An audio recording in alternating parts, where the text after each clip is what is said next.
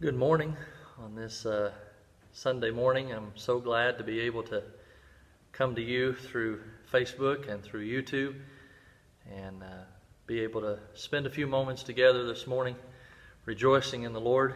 Every Sunday is Resurrection Sunday, and this is the day the Lord has made. So I'm privileged to be able to speak to you this morning.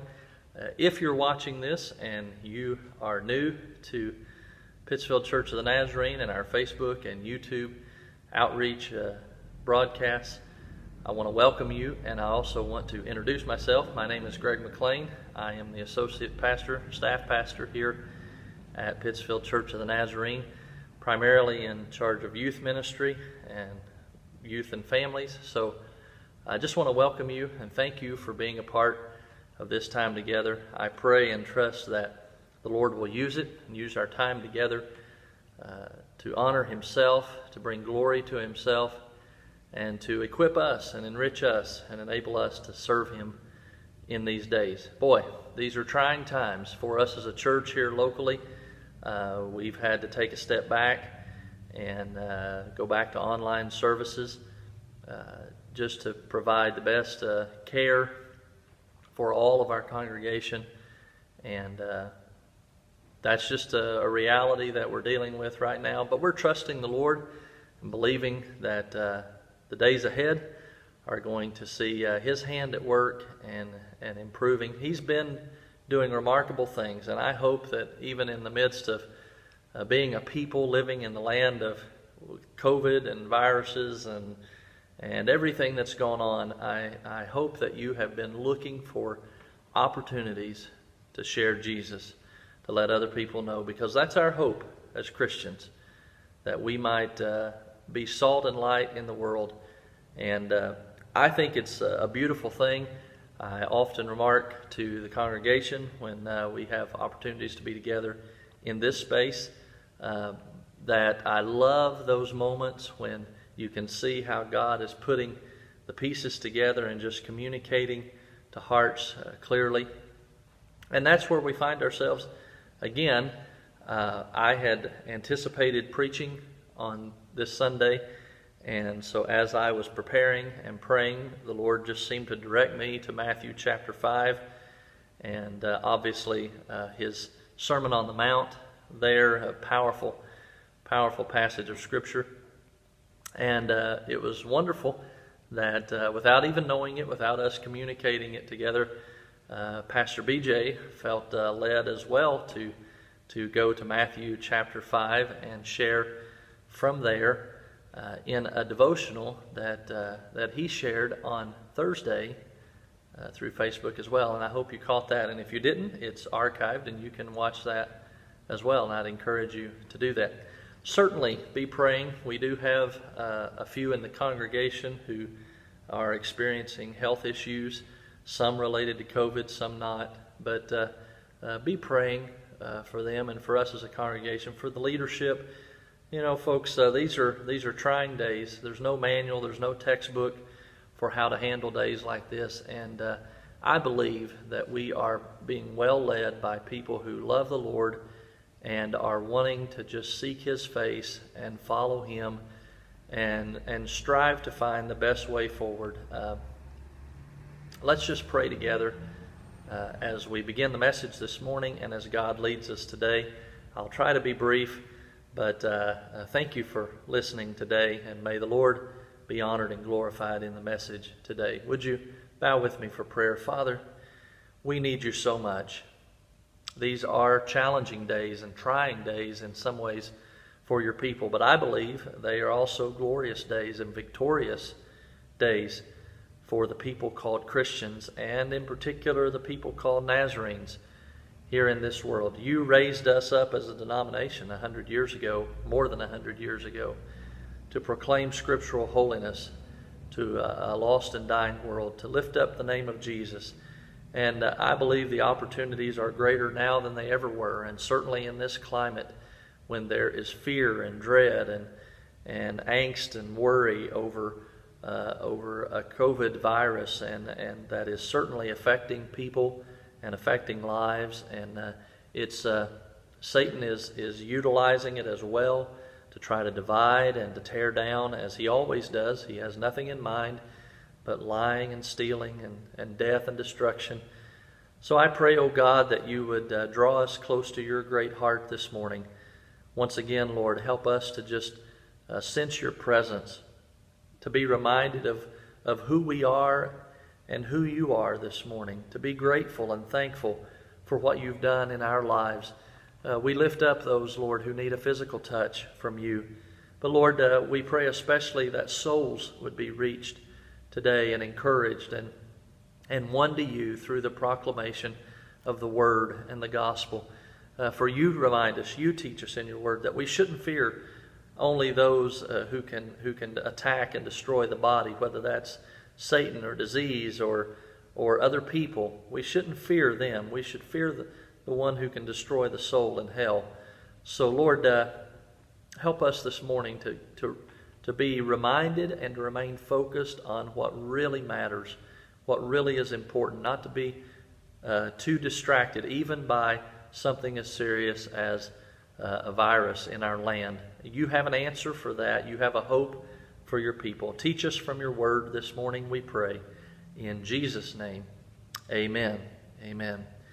Well, if you haven't already done so, I'd invite you to grab a Bible, either on your phone or a Bible yourself, and turn with me to Matthew chapter 5. We're going to spend just a few moments there looking at something that I believe is very important, certainly important in these days.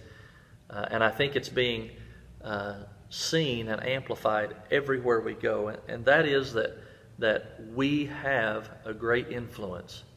As Christians, we have a great influence. Even if you're not a Christian, even if you don't typically watch videos like this, or you don't typically go to church, or you aren't particularly religious, so to speak, you have an influence. There is at least one other person somewhere in your life that's being impacted by you. So the real question then becomes, what is your influence? What kind of influence are you having? What difference is it making? Is it for good or bad? What does that look like? And I want to help guide our thoughts in that and maybe share some direction and help in that by having us look into the life of Jesus, particularly at this early stage as Matthew talks about it in his gospel. In the chapter previous to Matthew chapter 5, we see a few things about Jesus' life. We certainly see that his ministry is just beginning. He's been tempted in the wilderness and gone through that whole scene of Satan tempting him. And now he has gone out into the region of the Galilee there, and he's left Nazareth, and he is beginning what we would call his earthly ministry there in the early days. He has called the disciples to himself, those 12 who were to be that core group of early followers who would establish the church and the mission and the gospel in the world. He has proclaimed, and it ought to always be our message, Jesus has proclaimed in Matthew chapter 4 verse 17, repent, for the kingdom of heaven has come near. That ought to always be a part of our message as Christians and as Christian churches. Everywhere we go, repent. Everyone needs to hear that message, that there is a condition of man where we are lost in sin without Jesus, and we need to repent. We need to turn to Him. We need to seek forgiveness and call upon Him for salvation. There's no greater message. I was just sharing with someone the other day that if the church doesn't fulfill its mission of sharing the gospel, proclaiming the gospel to the world, everything else we do can be done by other organizations, other civic groups, everything else. And it does happen in one capacity or another.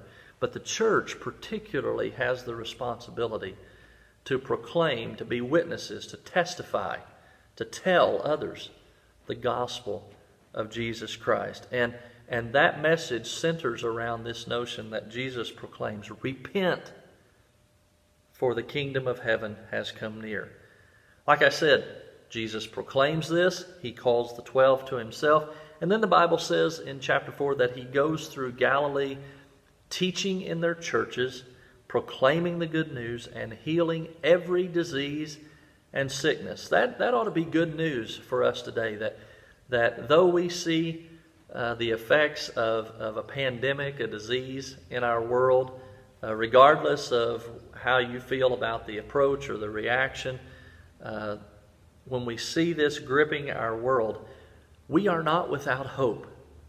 This is not an enemy that is greater than our God, greater than our Savior. The Bible says that Jesus, almost as an afterthought of course this is what he did, that he just went about proclaiming the good news, teaching from church to church, and healing every disease and sickness. So, look up, be encouraged. Jesus absolutely has the answer for you and for me, no matter what we are afflicted with. My own family is touched by physical need, and in a very intimate and personal way. And I'm grateful that for doctors and nurses and all that they can do, but I am more grateful, more thankful that I have a Savior who has the answer, who is my hope and is my Redeemer, and my family's hope and my family's Redeemer. So we're not worried. We're not concerned about it. We're just going to trust the Lord and keep moving forward. He's got us in His hands, and He's going to be faithful. He's got you too. Trust Him. Trust His heart for you today, and trust His plan. There may be some difficult steps, but He is greater than what's in the world and what's going on in the world today. Praise His name. Well, I'd invite you to look with me, Matthew chapter 5. The text for this morning is Matthew chapter 5, verses 13 through 16. You are the salt of the earth, but if the salt loses its flavor, how shall it be seasoned? It's then good for nothing but to be thrown out and trampled underfoot by men. You are the light of the world. A city set on a hill cannot be hidden, nor do they light a lamp and put it under a basket, but on a lampstand, and it gives light to all who are in the house. Let your light so shine before men that they may see your good works and glorify your Father in heaven. These are the words of Jesus. Thanks be to God. These are the words of Jesus, particularly when, after He has healed every disease and spoken to the people, obviously He draws a crowd. And so He's gone up on the Mount of Olives to be able to look out over the crowd and proclaim this message and be able to speak to everyone and be heard by everyone. And it becomes what we will later understand it to be His longest message, sermon. It goes on for several chapters here in the book of Matthew. But in these 4 verses, Jesus summarizes the believer's function. Now I'm speaking to those who have proclaimed Jesus Christ as Savior and Lord. You've come to that place of saying, yes, I believe. And I don't want to just have a service or be religious. I want my identity to be in Christ. I want to know Him. I want to live for Him. I want to have a Christ-like influence out into the world. So in these 4 verses, that's what He's talking about, is our influence. Whoever lives according to the Beatitudes, these instructions that Jesus gives in verses 3 through 12, we know them by phrases like, blessed are the poor in spirit, for theirs is the kingdom of heaven. Blessed are those who mourn, for they shall be comforted. Blessed are the meek, for they shall inherit the earth, and on and on and on. These wonderful phrases, they teach us that if we live by these Beatitudes, verses 3 through 12, we will be like salt and light in the earth. You see, the reason why this is crucial is because Jesus' focus for you and me was on being, not just doing. And in fact, it was an understanding that before you can ever do, you have to be. Much like at Pentecost, when Jesus had this group of disciples that he had stuck with him through thick and thin, through it all, and were there prior to his ascension.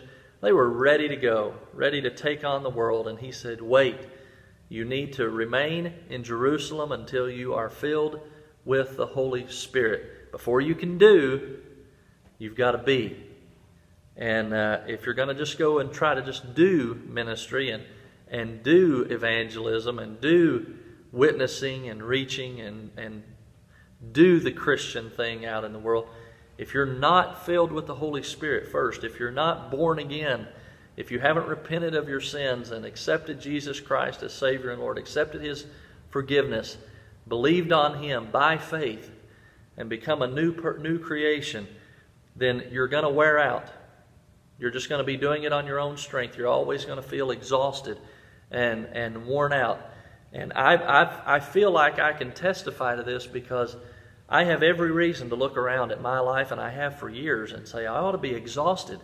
I remember one time an evangelist saying they went back and looked at their calendar for the previous year of all that had gone on, and they said, my goodness, when I look back at all that, I ought to be dead. How did I do all of that? Well, the answer is simple. They had been crucified with Christ. It was no longer they that lived, but Christ that lived in them. And I just want to praise God for that, because that's what I feel. That's what I feel welling up on the inside of me is I'm involved with so much, and there's so many opportunities for ministry. There's so many open doors that God has given me. There's so many ways that people have been brought into my life, and I praise God for it. It astounds me because I know it's not me. I know it is Christ at work in me, but it just invigorates me. It excites me. It makes me want to strive even more, to, as Jude says, to contend even more for this faith that we have been given. Folks, I know there's hurting. I know there's pain. I know there's suffering. I have witnessed it firsthand. I've stood at the bedsides and held hands with people and cried with people, weeping with them over loss and separation. It is brutal at times. I don't want to diminish that, and I'm not trying to speak down to that at all. But I absolutely believe that if we are filled with the Holy Spirit, sanctified through and through, if we have allowed Jesus Christ to come and live and reign in our hearts and lives, it becomes, as He said, a spring of living water that just keeps welling up inside of us. It is real, and He wants it for each and every one of us. And He gives us wonderful instruction to follow as well in the Beatitudes, these hopes, these promises. But He calls us, He calls you and me to be as salt and light, to be an influence, to be before we do.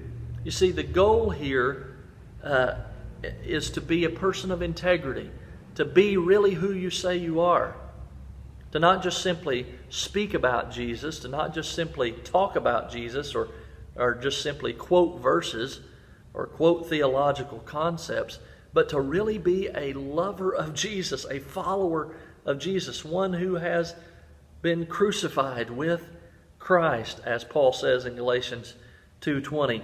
And then, when you have integrity, because that's who you really are, that's when the influence comes. That's when real influence comes and you really begin to affect lives and change lives. And young people, I hope you hear this today. Get it nailed down early.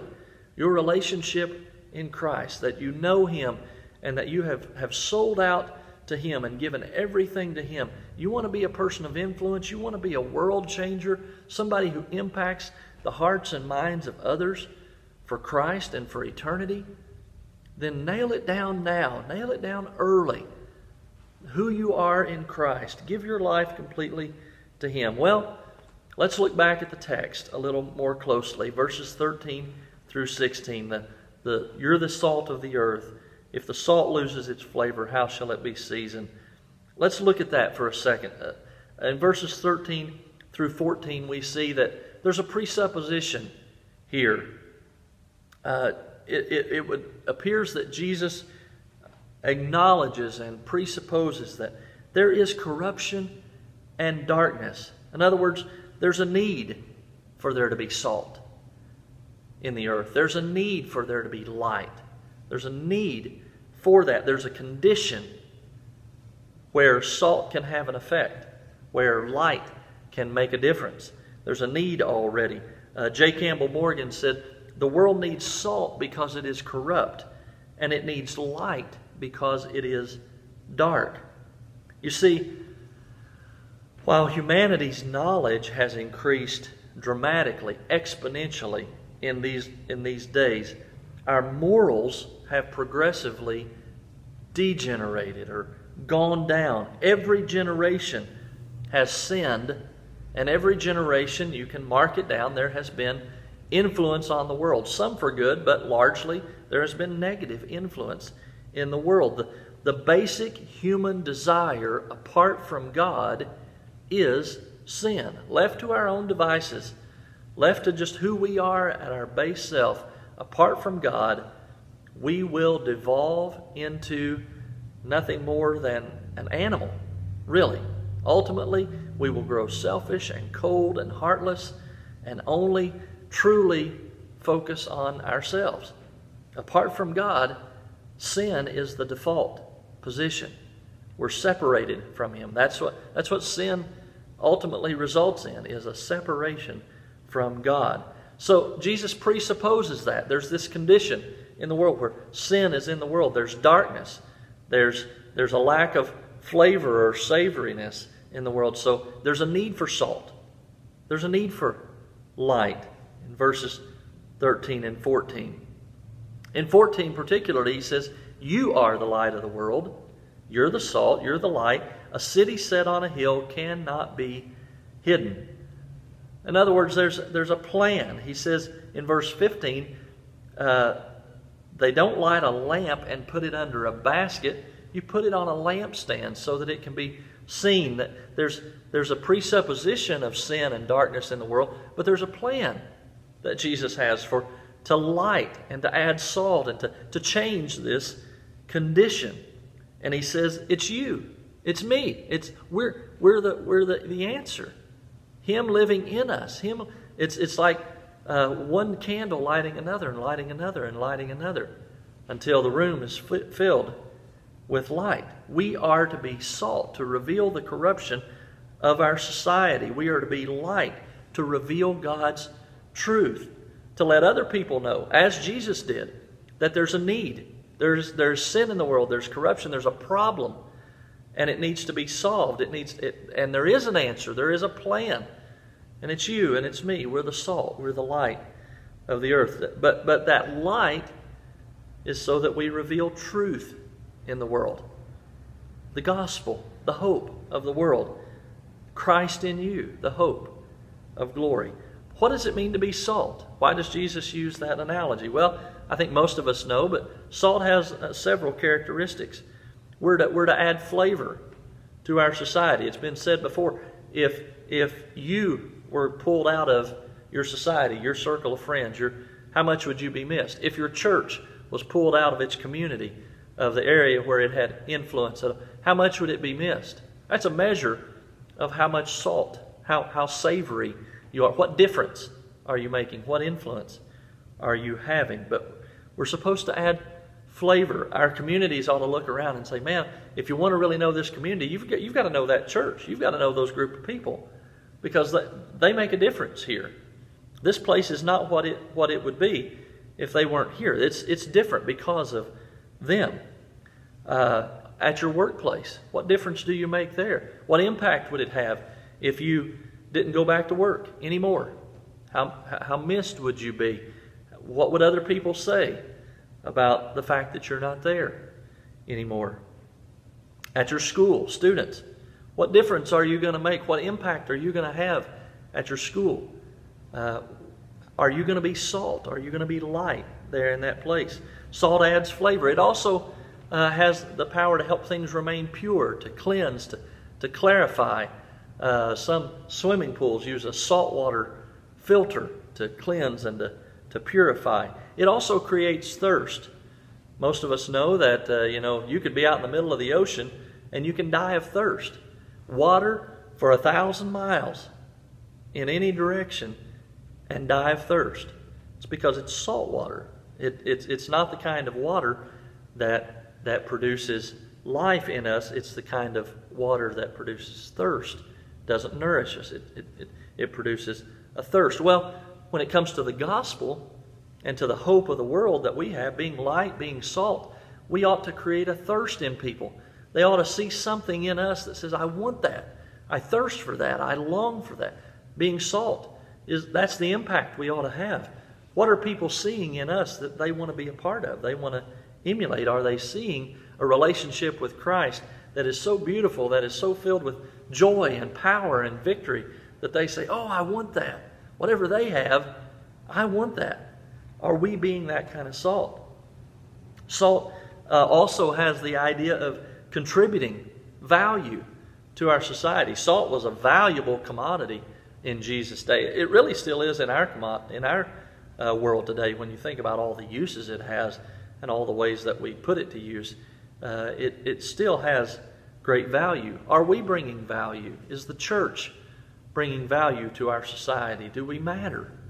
Are we important to our homes? Not important because man has judged us, but because of the influence we're having, because of the difference for Christ that we're making in the world. Here's one that is probably the biggest struggle for us. Salt also causes pain. You know that if you have a cut and you get some salt in it, boy, that's going to burn like everything. I mean, it's just really going to hurt. Well, what application does that have for what Jesus is talking about here? Well, I believe that one of the things that we're called to do is being like Jesus. He made some people uncomfortable. He caused, if you will, some pain by speaking truth and declaring the gospel, declaring the good news of the kingdom of heaven. That upset some of the plans of men in his day and some of their goals and objectives. That kind of threw some things off for them. It turned upside down what they wanted to do and how they wanted to live and operate. Are we speaking truth into people's lives? Are we being salt for the gospel in such a way that those who don't know the gospel, who aren't living according to the good news of Jesus Christ, who aren't seeking to obey God and follow Him, that it kind of causes them to say, I'm not comfortable with it. You're presenting something different to me. Are we impacting them in such a way that they're saying, you're kind of helping me see that things aren't right, things aren't what they're supposed to be? Or are we just kind of going along with the flow and saying, just live and let live? Folks, I really believe that we have a mission in the world. Souls are lost and dying and on their way to hell. It would be totally irresponsible of us to just simply go about our way every day and act like, everything's fine. We just need to let everybody know that things are positive and keep upbeat and everything's good. Don't have any. Somewhere, some way along the way, we've got to proclaim the truth. If we truly love people and we truly want to see people better and following God's plan and moving forward with Him, there comes a place, a point in time, and I believe it ought to be in relationship where there's trust and where there's an understanding that what we're speaking in love. The Bible communicates that. We're not called to be mean and belligerent and just beat people up. Certainly not with the gospel. But we are called to proclaim the truth, to let people know that there is hope and there is good news for them. But it comes by telling them the truth, and that's going to be uncomfortable. That's, dare we say, going to be painful at times. But much like surgery, there's some pain, but the intention and the desire is that it brings healing and wholeness and health, restoration into people's lives. Well, the last thing is that salt preserves life. Probably not so much active in our world today as it once used to be, but salt was known very clearly as a preservative back in the day. And we are called to preserve life, to see that from the unborn to the oldest among us, there's a soul that Christ died for. And we need to do everything we can to both allow that life to be and grow and become everything God wants it to be, but also to preserve it, not just for this life, but for all of eternity. So let's be faithful in that. What about light? He talks about salt, but he also talks that we're the light of the world. Well, light is only useful when it shines in the darkness. I don't see too many people walking around with flashlights on in the middle of the day. Why? There's no need. There's no need.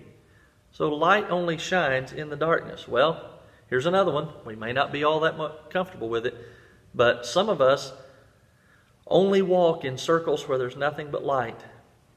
And honestly, we need to be led of the Spirit to walk into some places where there's some darkness, some lives, some relationships, some people, not for the sake of just being around darkness, but for the mission of shining light into the darkness. We need to be clear on that. So we need to pray. It needs to be led of the Lord. It needs to be under the good advisement of those that we know and trust as well, that have the same mission. But we must go into dark places and enter into dark lives if we're going to shine the light, if the light of the gospel is going to be effective. Light also remains visible. It's only useful if it can continue to be seen.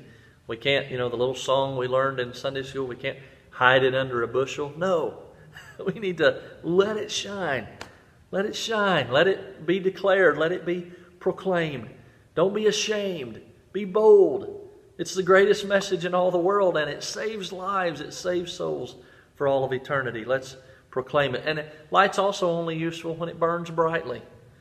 I don't know about you, but it's pretty disappointing to me if I need light, if I need a flashlight, and I go to turn it on, and I just get that dim glow because the battery is worn down. Oh, there's such a feeling of defeat, and oh, what a waste. When I push that button or turn that on, twist it, whatever you do with that light, I want it to burn brightly. I want it to shine brightly and fill the space of darkness with light. So let's burn brightly. If you don't know how to do that yet, learn. Get into God's Word. Reach out to someone who's already doing it. Reach out to a pastor, someone, and call upon them and say, help me. I want to burn brightly for Jesus. I want the gospel to flow out of me, and I need help to get better at that. We can help each other that way. Sociologists tell us that the average person will influence 10,000 other people in their lifetime. Boy, what an impact. What a responsibility you and I have. And oftentimes we don't even realize it when we're influencing and impacting someone.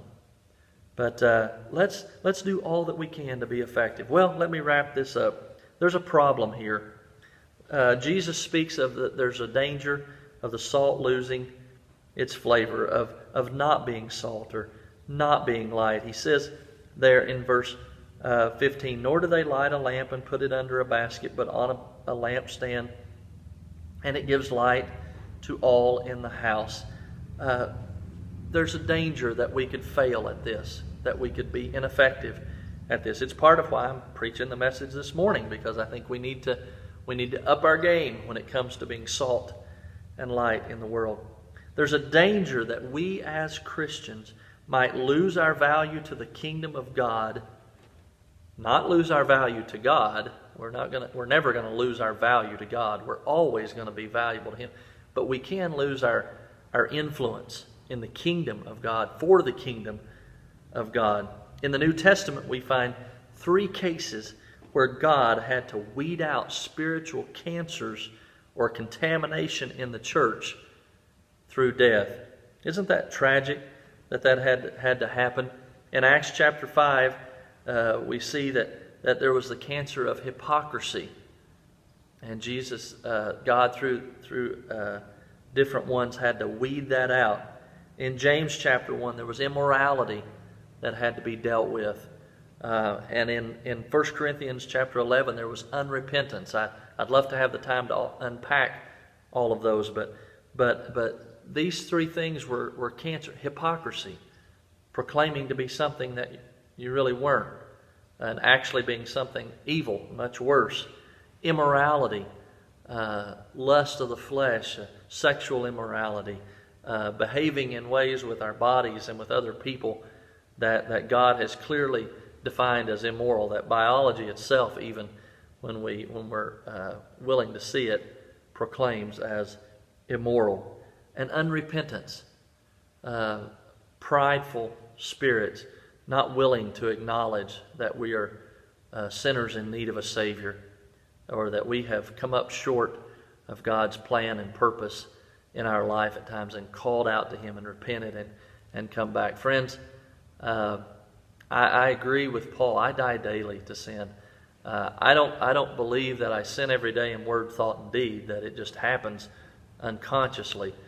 But I do believe that I'm a finite human being, and every day God helps me to see how I can be better, I can grow, and I need to be humble in that. And would you pray for me that I'll have a humble spirit, that I'll see how God is speaking into my heart and life, and how He's bringing other people into my heart and life, my wife and my children, others that know me and love me the most, that see me at my most vulnerable, as they speak into my life, those that I serve with, that I'll listen, and that I'll receive that for what it is, and that I'll grow in that. Would you pray for me, and I'll pray for you?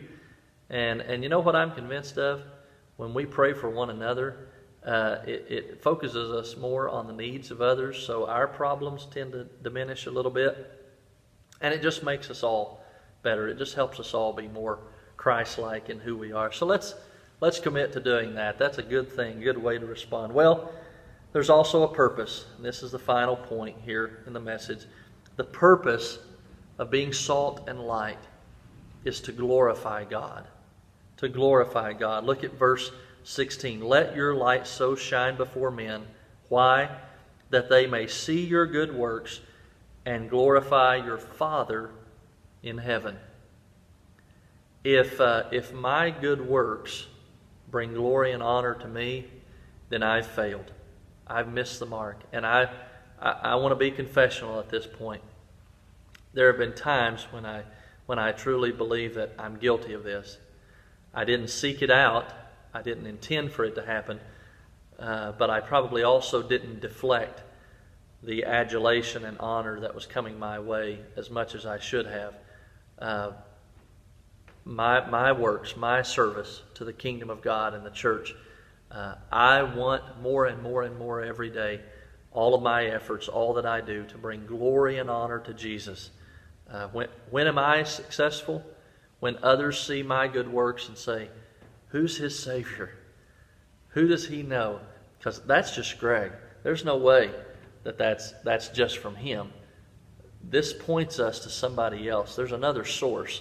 That's when you and I are truly being successful at being salt and light in the earth. When we're having an influence that causes other people to say, who's their Savior? Who do they know?